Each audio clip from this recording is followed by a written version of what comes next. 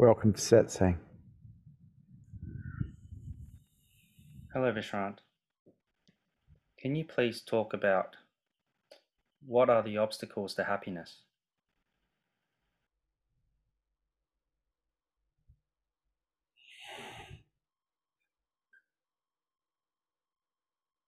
The problem lies in our programming, really. None of us were programmed to be happy. I can't recall being programmed to be happy at school, and I cannot recall my parents programming me to be happy either. As a matter of fact, from memory, I was programmed to be an efficient little machine, 12 years at school. And so we're not actually programmed to be happy, but what we are programmed to do is to solve problems. We spend all this time at school learning how to solve problems, learning how to repeat answers so we can get a mark, so we can get a diploma or a degree. But that doesn't make us happy. What it does is it sets us up for a life of solving problems. And living in your head, solving problems, is not happiness. Then we go a little bit further and we look at, well, we desire things, and we constantly desire things. We want things to be different than how they are. And in this very desiring, we are discontent. And you can't call discontentment happiness. Also, we achieve things, we get things, we own things, and then we get fearful of losing those things. And so our attachment to the things that we have, whether it's our relationships or whether it's material objects, creates suffering for us also, because we resist losing them. We go into resistance, and resistance equals suffering. And so we were never, ever programmed to be happy. We were programmed actually to be unhappy, to constantly dissolve what we haven't got. We look at ambition, and in the West, ambition is seen as a wonderful thing. I know for a fact that someone who's ambitious is more dissatisfied with life than anyone else.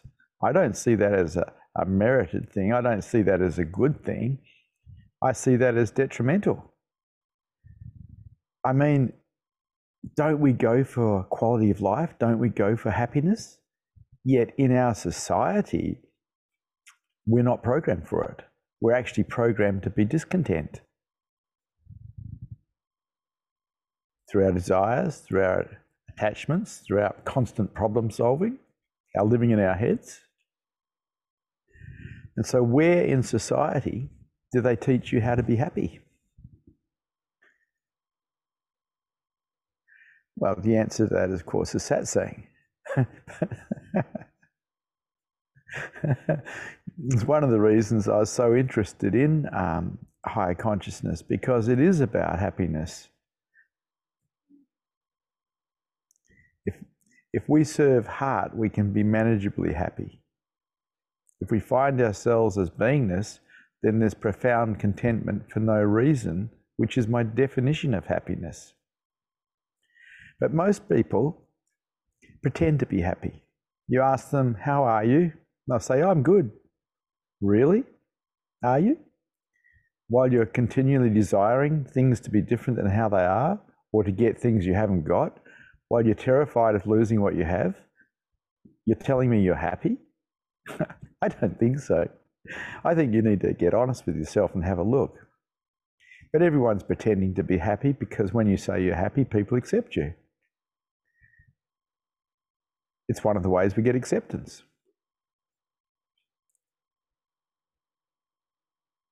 But are you really happy? Are you really, really happy? Or are you actually running a lot of discontent because you want things to be different than how they are, while pretending to be happy?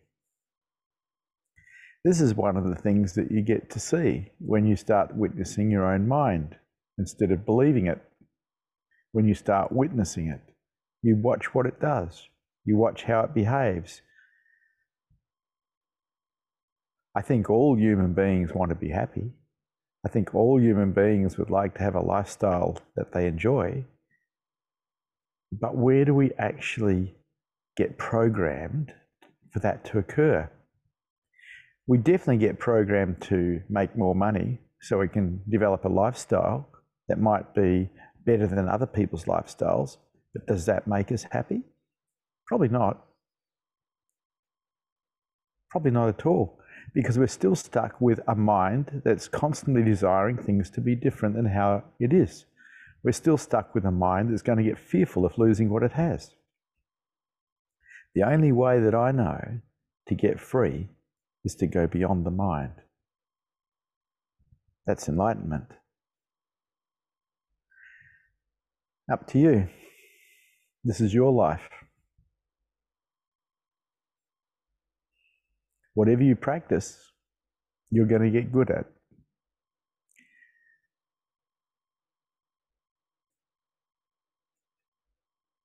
Are there any questions? Any statements? Any challenges to this teaching today?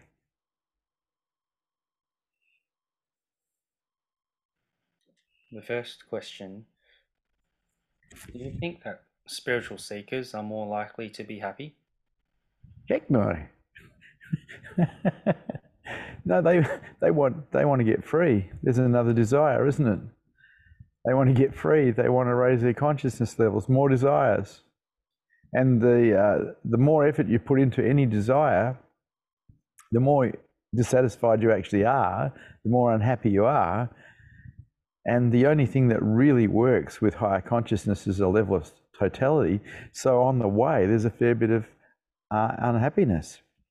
What I found in the seeking of higher consciousness, that in service of heart, we can find what I call manageable happiness. Because when I was helping people, in whatever way I was helping them, it made me feel good. I felt good helping people. But it was conditional on me helping people. When awareness became aware of itself, there was profound contentment for no reason at all. That's different. It wasn't conditional. Awareness was aware of itself, and there was profound contentment. In other words, happiness.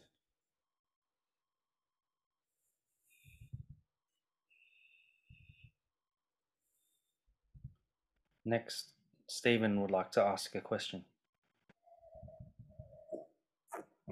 Hello, Stephen. Yes, Sean, good morning. Thank you for that.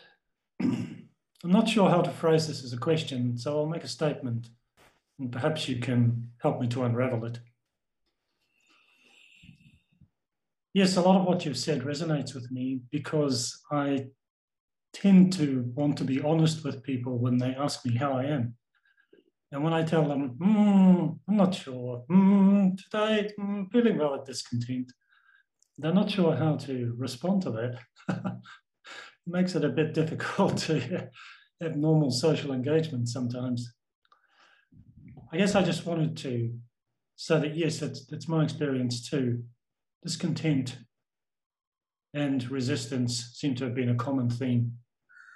And the resistance in particular from my recent learnings is something I'm finding very difficult to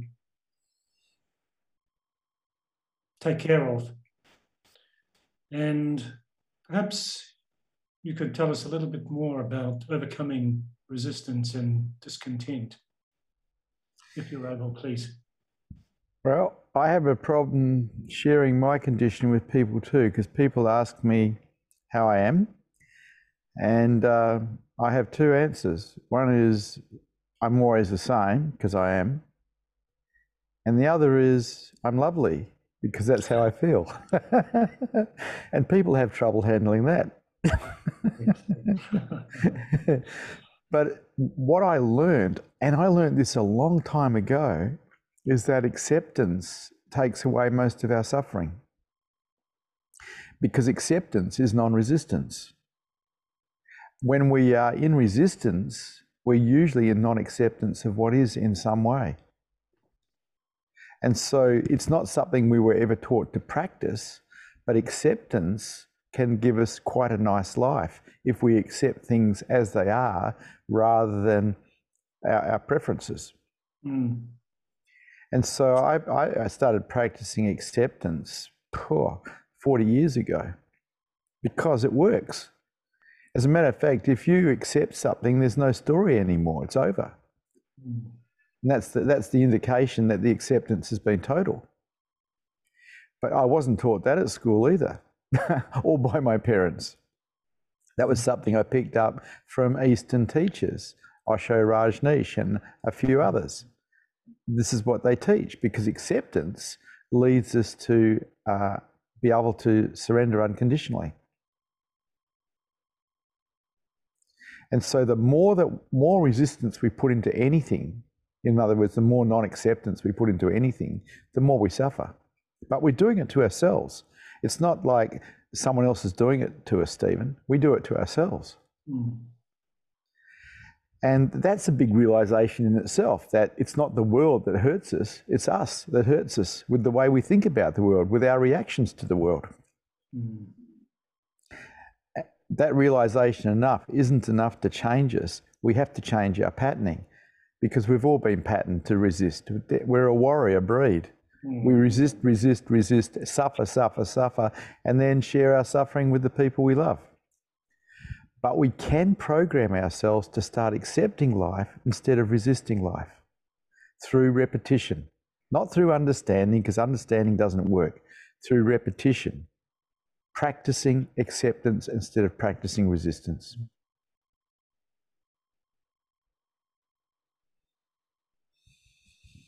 I wish there was an easy way. I wish there was, but there's not. Practice is the only way that we can change the default patterns of our mind. Mm. Mm. Thank you. Thank you. Yes. Appreciate that. So, Stephen, do me a big favour and practice some acceptance and see where it takes you. As in right now. As in right now. Very good. Thank you for that. Yeah, thank you, Stephen.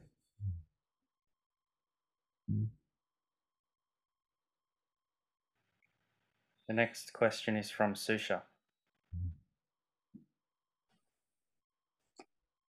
Hi, Vishrant. Hello, Susha. So, Vishrant, you said that those of us who have glimpses of the truth feel more dissatisfied. And I do, and I agree to that. And especially when the ego-based reality hits, it's like going from heaven to hell, or going from the sky to the underworld, or something like that. Yes, that'll do.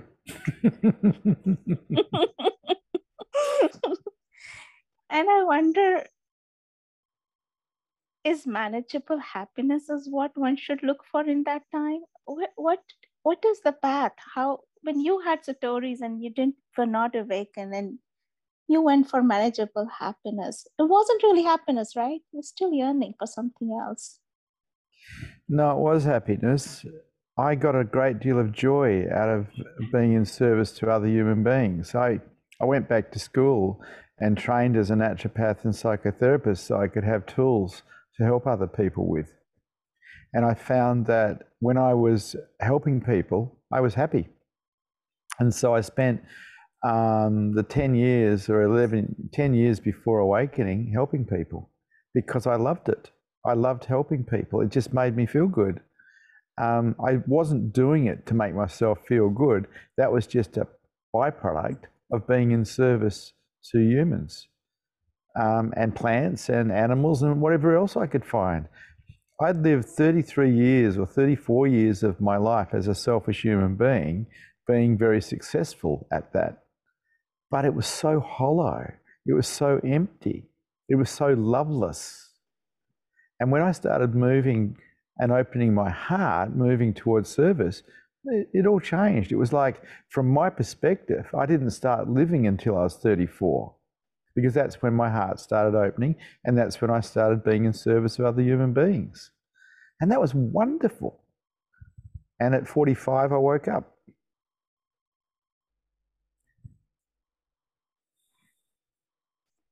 So what does a seeker do with this dissatisfaction that you talked about? From my perspective, the totality that's required to change patterns in itself causes dissatisfaction, but it's worthwhile. If we don't change the patterns of our mind, they just run rampant, they just run the same. And so from being a selfish human being, just serving myself, I changed to a human being that served others. And I loved it. I loved helping people. It made my whole life richer and better and more happy. But of course, there was still the dissatisfaction somewhere that I wasn't awake, because I'd had satori's and I knew what awake was. And of course, there was the other patterns that come in, the other desires that come in. But because I was conscious enough, I could see them, and I wasn't giving them much credence.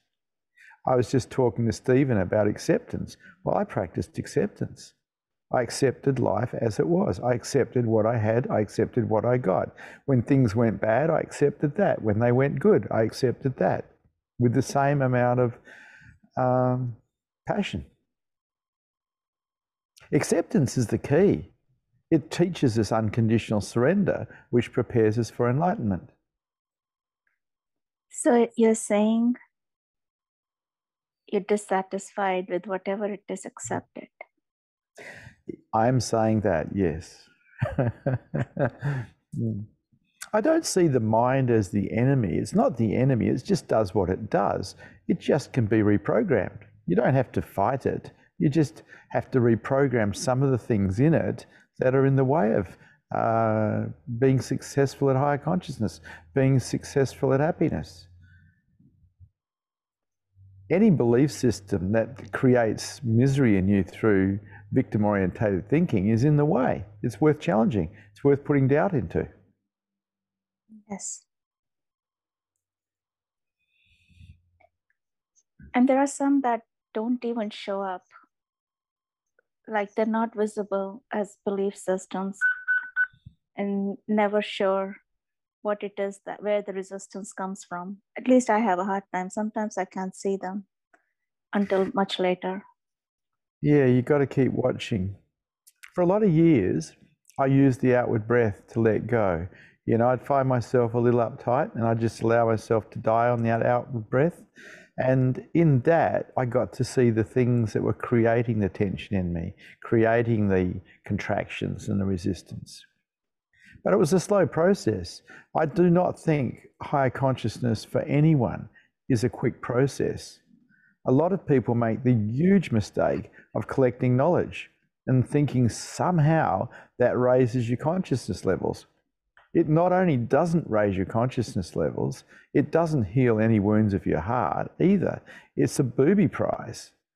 What works is practicing something different than what you've done before. That's what works. Okay. Thank you so much. Thank you, Susha.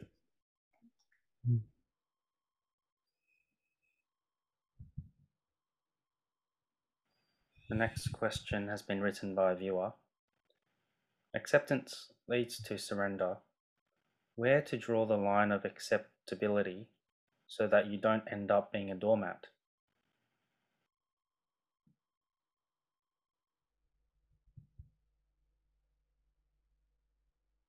Okay. And so you're being obnoxious. I accept you're being obnoxious. Totally. And I walk away. How's that? And that walking away is not from a place of closure or a place of defendedness. It's just what I do. And I do it from a place of accepting you as you are and accepting me as I am. People think that if we move to acceptance, we become impotent. I don't agree. We can do everything from acceptance. Acceptance equals openness, and openness is so cool.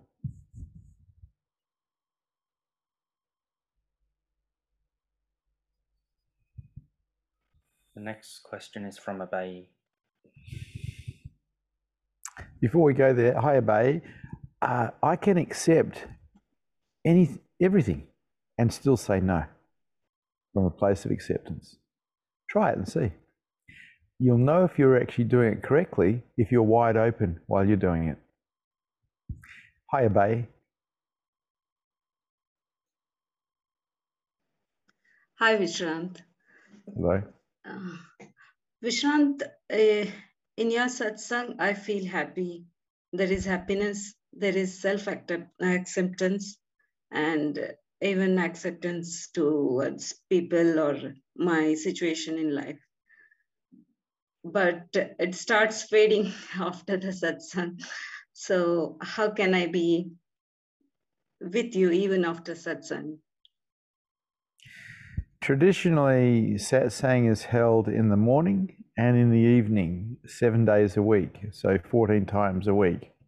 So people who are seekers can come and rest in the energy field, use the clarity of satsang to see through their minds and remove obstacles, and also ultimately use the Buddha field or the energy field of satsang to wake up in. And so from my perspective, it is the free way or the fastest way to be in satsang. But as you go away from it, you go back to your mind, you go back to the way you were before, try remembering what's been taught. See, Osho taught meditation. He taught watching the mind. And he taught self-inquiry. And this is what I practiced. He taught openness. This is what I practiced. And for me, I made it a game. And so if I found myself closed, the game was, how fast can I open? If I found myself not present to a reality stuck in my head, how fast can I get back to reality? I made the whole higher consciousness thing or trip a game, including self-inquiry. I just self-inquired to see what I'd find. And I just kept doing it until I found beingness. So a game. So meditation was a game. Self-inquiry was a game. Openness was a game. I called that game the game of zero. Zero being when I'm absolutely at peace, and anything above that, not at peace. And so if I found myself above, how fast could I get back to peace? How fast could I go down back to zero again? And I called this the game of zero. And I played it for 10 years. I loved it because people come along, they do things, they upset you because you have belief systems they shouldn't do things. How fast can you get back to zero after you've been upset? And can you undo the belief systems that supported the contraction and resistance in the first place? It's just a game. Doesn't have to be hard work. Yes, that makes a lot of sense. Because I generally get caught up there and I take a long time to come back to the reality. But I think, like you said, if I make it a game, the approach is very different and even that acceptance can come in. Yeah, but and you'll fail. We all fail. That's how we learn. We don't really learn so much from our successes as we do from our failures. It's how we learn to walk, by falling over and getting up again. And it's okay to fail. Just never give up. Treat it as a game that you like playing. Yes. I played the game of openness for a long time. It's a beautiful game because it ends up you being wide open. Yes, I will do that. Thank you very much, Vishrant. Thank you, Abby.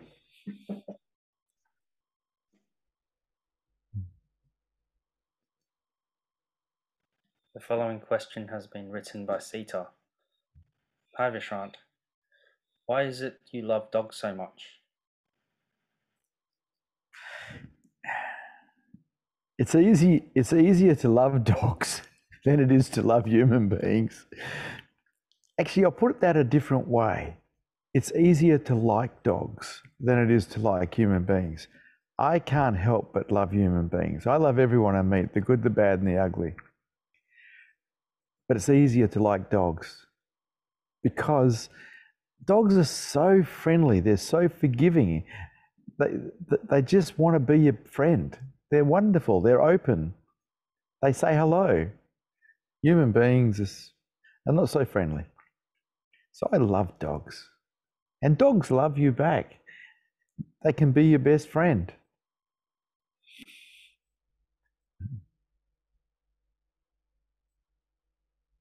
Yeah, I love dogs and I love humans. And I love cats and I love birds and I love plants and I love trees and I love the rocks. I love the sky. I love. But there's some things that I don't like. That doesn't mean I don't love them. I just don't like them. Certain behaviours, particularly human behaviours, are some that are pretty abhorrent, but that's what is. I accept it. Don't like it, but I love the person.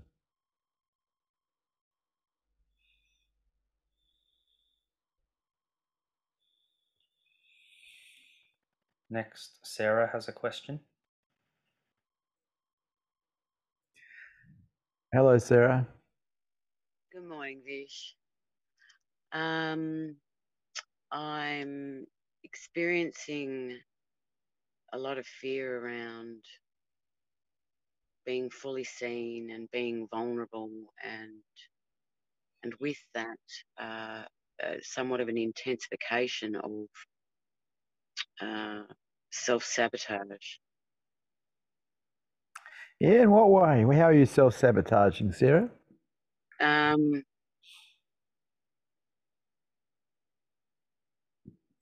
Slipping into selfish thoughts about what I want, which ultimately is more of a blanket of protection to avoid really looking deep within myself and exposing everything.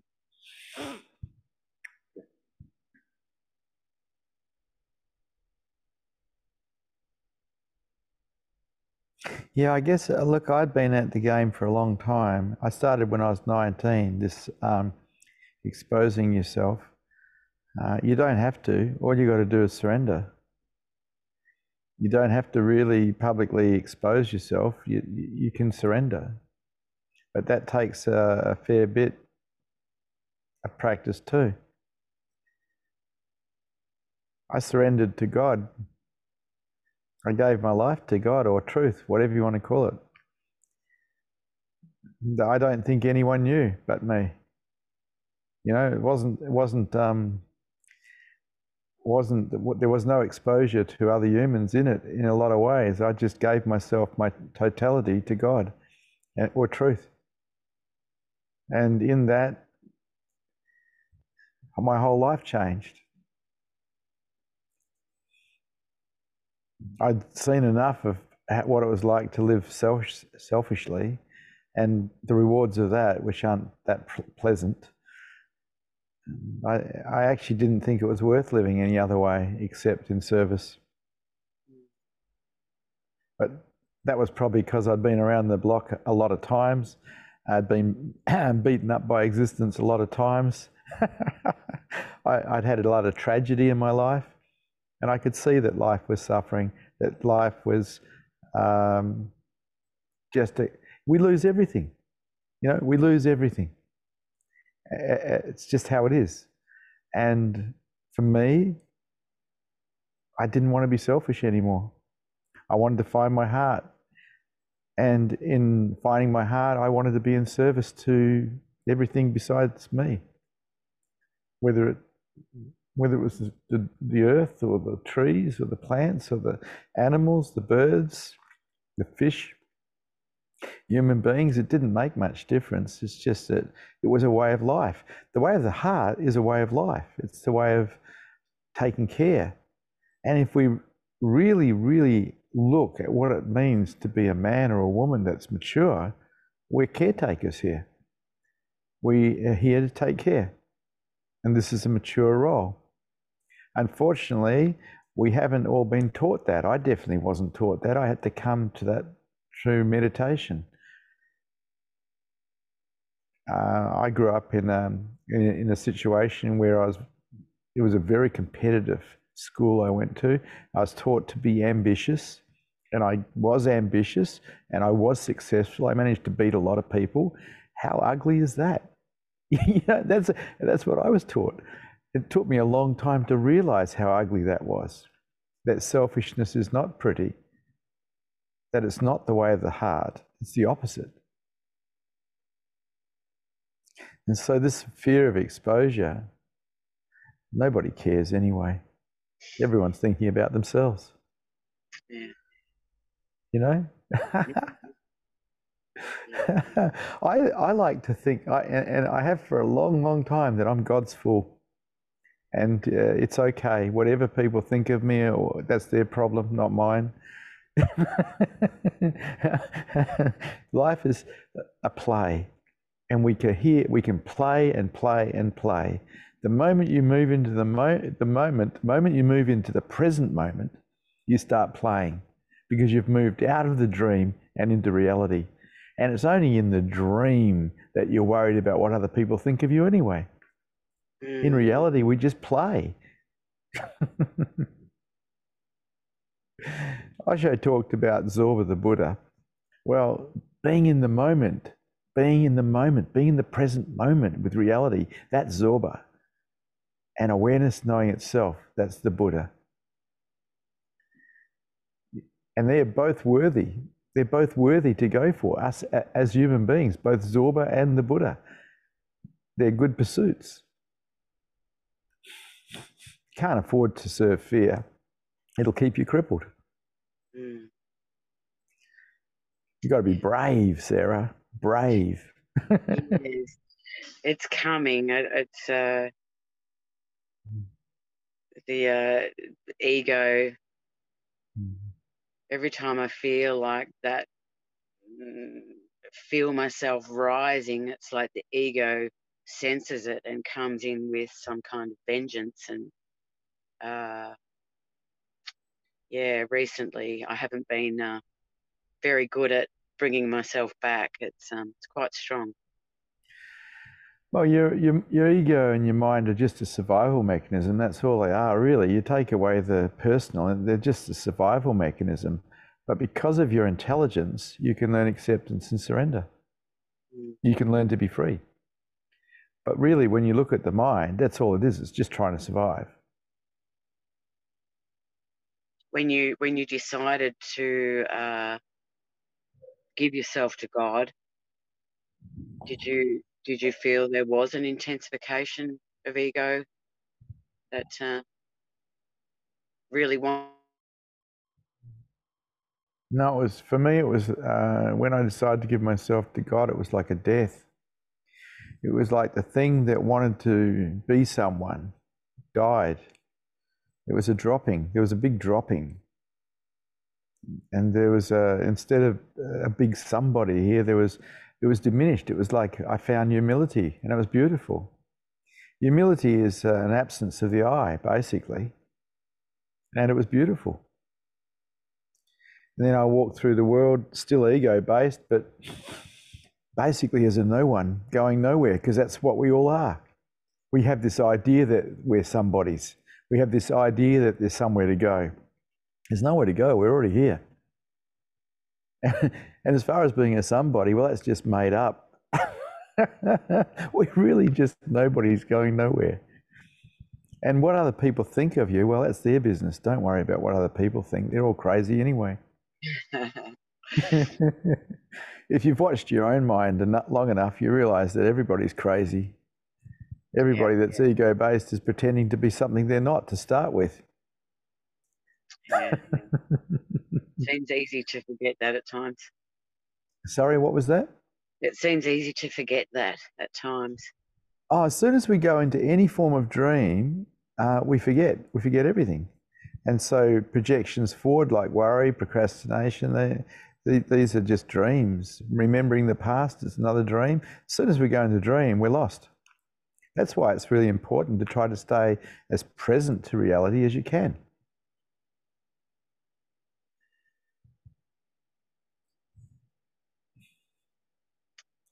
So how present can you stay? For how long, I wonder? Yeah.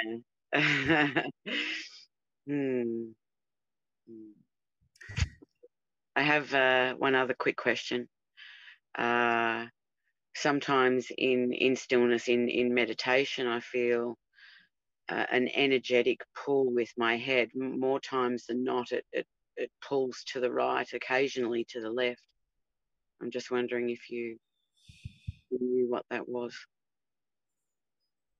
It's quite strong to the point where my chin is almost parallel with my shoulder. So my approach to that would be to accept it and just let it be. I gave up fighting. I gave up resisting. I gave up even understanding. I just accepted whatever was. And in that acceptance, I found profound peace. People don't accept because they think it makes them impotent. But that's not true. I still managed to support 2 families. I still managed to run my naturopathy and my psychotherapy business. I still managed to help people, and I was practicing acceptance. You can do it. It's up to you. It's just so foreign to us to practice acceptance. We practice righteousness and arrogance. That's what we're good at. All human beings are good at that, while pretending not to be. But when you start serving heart, when you start looking for ways to help other human beings, to help animals, to help the planet, when you look at and you start doing it, it changes your whole life. Because now you're caring. And this is a beautiful way to live. So drop the curious nature and... Curiosity has brought you to where you are. Curiosity is part of being a seeker, wanting to know the meaning of it all. What's the meaning of life? Who am I really? This curiosity is a healthy curiosity, and without it, no one would wake up. I'm not saying you don't keep going for higher consciousness. I'm saying that you practice acceptance, because really, unconditional surrender, which is gained through the practice of acceptance, is the key to enlightenment.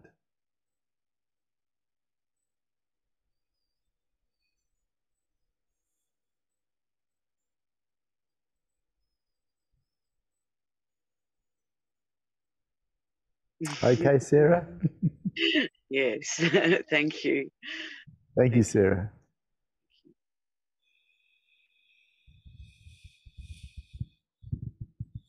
The next question has been written by Depeche. Is practicing acceptance done through the mind, or how does acceptance work correctly? Yeah, acceptance is done through the mind. Absolutely. And so is non-acceptance. Our resistance is done through the mind as well. Without a mind, there would be no resistance. Without a mind, there would be no acceptance. Mind you, acceptance doesn't really have much of a look. It's more of a non-doing, whereas resistance has a look because it's a doing.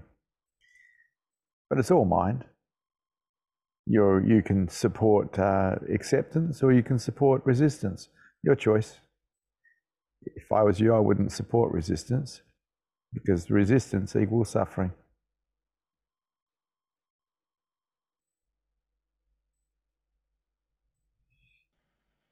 The next question is from Kalimba.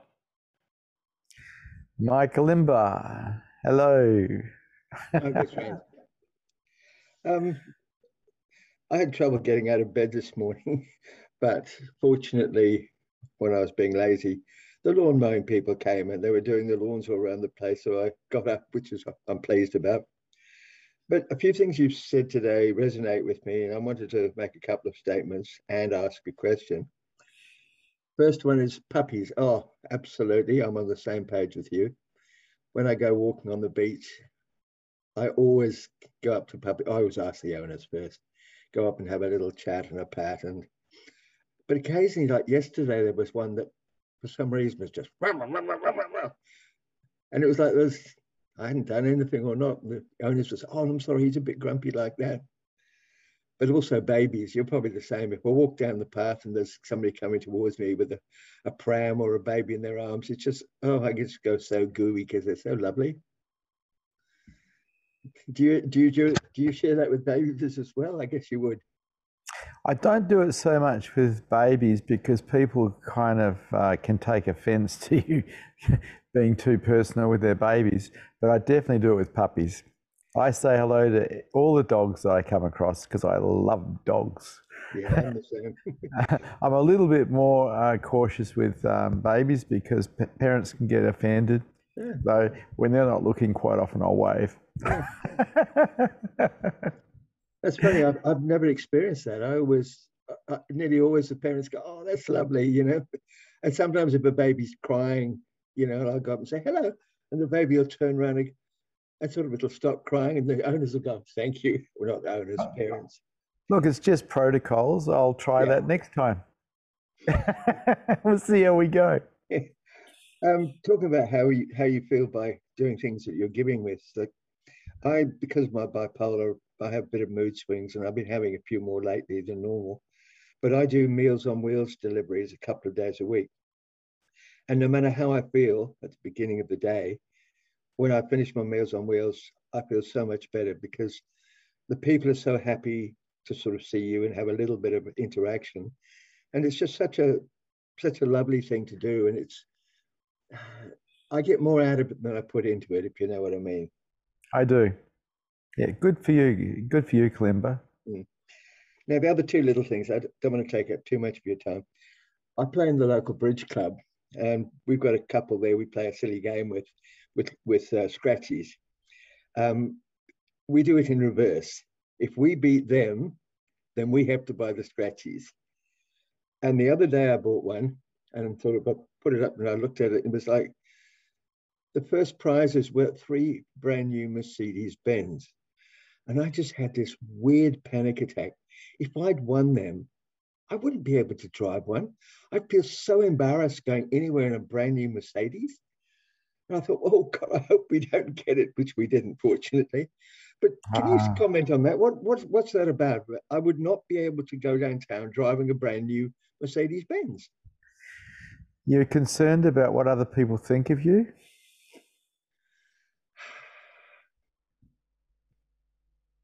Well, most of the time I'm really not, but it was like I just feel so embarrassed about it. Like, ugh. Yeah, because you're concerned about what other people think of you.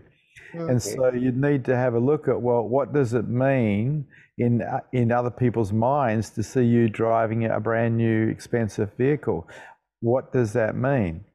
How does that affect the image you think you should have or they should have of you?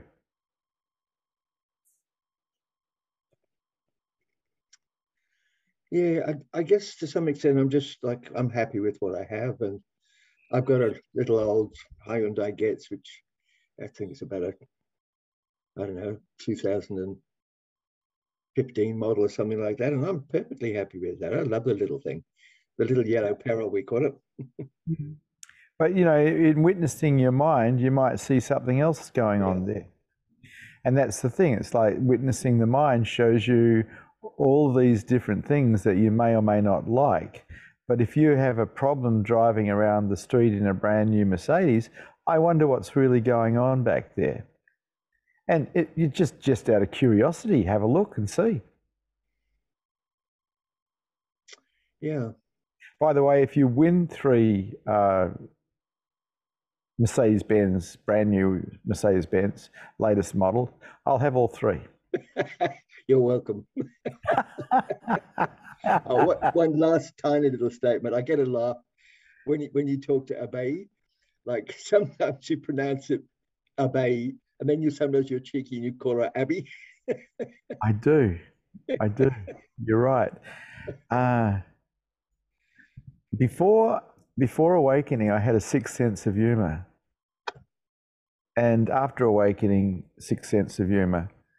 Before awakening, chopping wood and carrying water. After awakening, funny sense of humor. What can I say? I think you and I. The thing is, you know, you wake up, you have no fear of anything. You have no interest in what people think of you. They think bad things about you, good for them. They think good things about you, good for them. Enlightenment is the ultimate freedom from everything. You just don't care because it just doesn't matter anymore.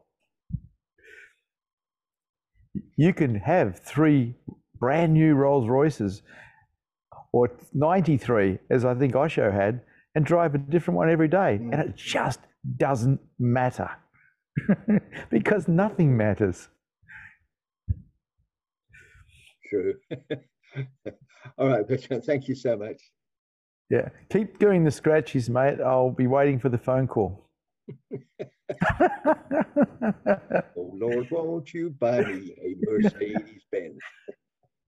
My friends all drive Porsches. I want to make amends. Nice talking to you, Kalimba. And you, Vish. Thank you. The next question has been written by a viewer. When everything is accepted, and in this process, ultimately no one is left, is that why surrender is called a non-doing? It's called a non-doing because it is a non-doing. Our best example of that is someone throws something at you and you don't move. You don't contract, you don't resist, nothing moves. Someone abuses you, you don't move, nothing moves. You may respond, but nothing moves inside. This is surrender. It's a non-doing. We're programmed to constantly react, but we can teach ourselves surrender, which is non-doing. And that is how we develop an equanimous mind, a mind that will support enlightenment through the practice of acceptance, through the practice of let go. And of course, that's what you have to practice. And it's good to practice. It's fun to practice. People look at spiritual practices as arduous. I never did. They were fun. I practiced let go. I practiced acceptance. I practiced meditation. I practiced self-inquiry. I practiced openness. And they were all fun. Because they're all games. So many times people practice the game of suffering. That's not one of the games I'd like to practice. Mm-hmm. The next question is from Sai. Well, I thought you would have asked me, Tosh, how do we practice not suffering? And I would have had to say to you, well, stop resisting, Tosh. Okay, yes. Thank you.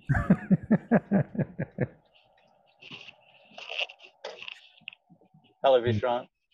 Isn't it odd, Sai, that Tosh doesn't ask me the right questions? I have to ask myself and answer them. Oh, it'd be a lot easier if you just came up with the right question to start with. Good thing you accept everything as it is. Oh, absolutely. I was listening to you speak with Abby a little bit earlier in the webinar, and you were talking about practicing the game of zero. Yeah.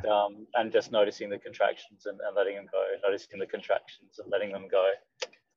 And the thing that occurred to me is sometimes I just find myself, like, I won't be triggered by anything in particular, but I'll notice, I guess, like a closure or maybe just a discomfort inside myself. And there's like that, I guess I sort of feel like I should go like get underneath that or be as a more peaceful place. Yeah, find like more peace below that. But I know you've also talked about avoidance of what is and like avoiding wounding and things like that. And I'm wondering if you see a difference between like practicing the game of zero when there's like obvious things that get triggered and inside you and or did you even practice the game of zero when you notice subtle things, even in sort of quiet space in your own time? I practice zero all the time. It was a great game. You're scraping your microphone on something, Si. Sorry. It's making a noise through the speakers. I was fascinated by the game of Zero. I was fascinated by how cool and calm I could become even while under fire if I just kept removing belief systems that caused contraction in me. I was just fascinated by the whole process. I was fascinated by the fact that I did not have to create suffering in myself through resistance. It fascinated me. It gave me a whole nother view of the material world, of how all of these people who are suffering are creating it for themselves, and that there is no need to do so. We can learn to let go. We can learn to accept, and we can walk through the world as nobodies rather than pretending to be somebodies. Yeah, that I've sort of seen to some degree, I guess. It's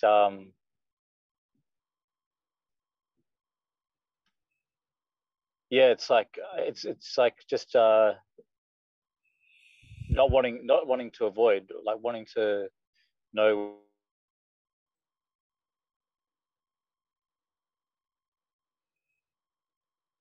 You've lost it, Si. Tosh.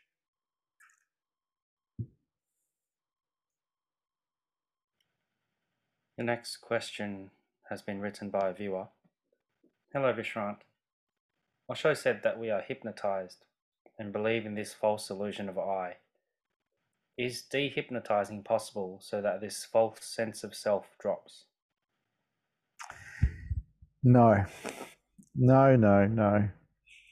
After the first major Satori's, it was clear to me that the I wasn't real and that it was just a fabrication, but it was still there. It wasn't until awareness locked onto itself in enlightenment that the I dropped. And then there was a sense there was nobody here, nobody talking, nobody doing anything. But up until that, there was an understanding that there was nobody, but there was still a somebody. The I is the identified part of the mind, and it's a part of the survival mechanism. And it does drop, but on enlightenment, you can diminish it through putting yourself aside, through being in service to others. You can diminish it, there's no doubt about that, but it doesn't drop until awakening occurs, in my experience.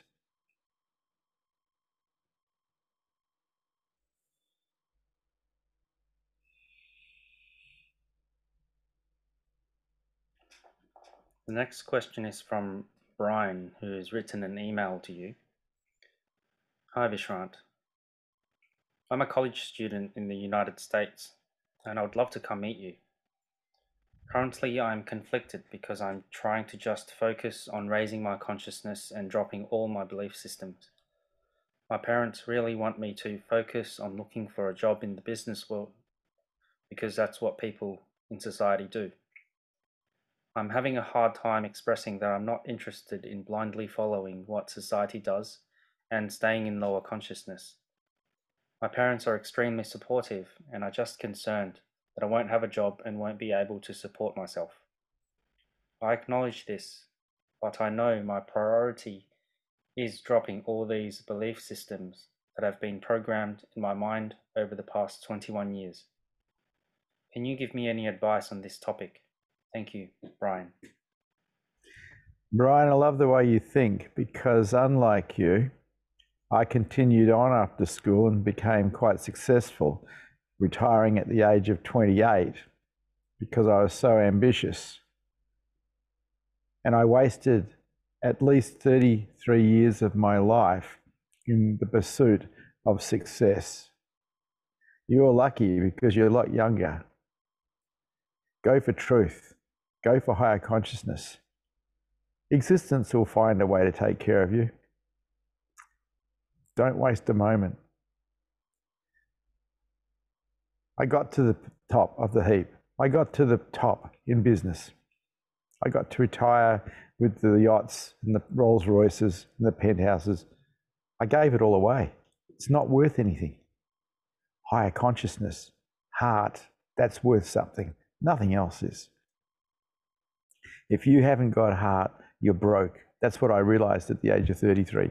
I was broke. I had heaps of money and I had heaps of properties, but I was broke because I didn't have any heart.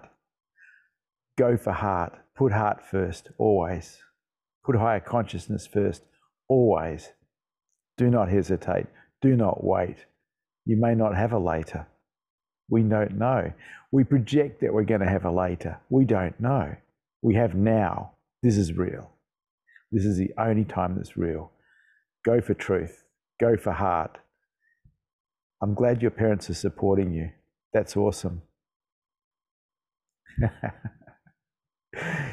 You won't be able to meet me for a while because of COVID. It's how it is. But I'm online a lot. 9 times a week, actually. You have a talk to Tosh. See what we can arrange if you want to attend more satsangs. Thank you for satsang. Good to see you brave hearts here today.